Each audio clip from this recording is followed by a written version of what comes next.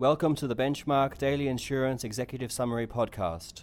On Wednesday, the 14th of February, 2024, Australian Securities and Investments Commission and Bright Advisors Proprietary Limited, Federal Court of Australia.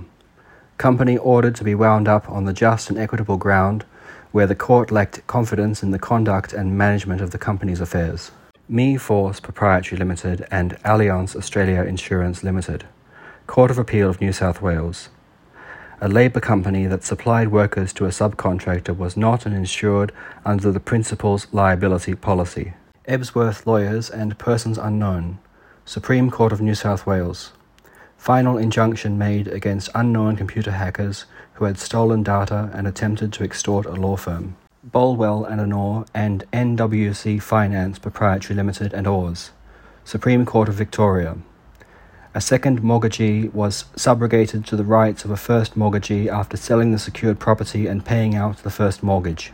State of Queensland and Moorcroft and Anor, Court of Appeal of Queensland. Court upheld the award of compensation to purchasers who bought property sold by a mortgagee where the mortgage had been obtained by fraud and the registered proprietor's title prevailed. Thank you for listening.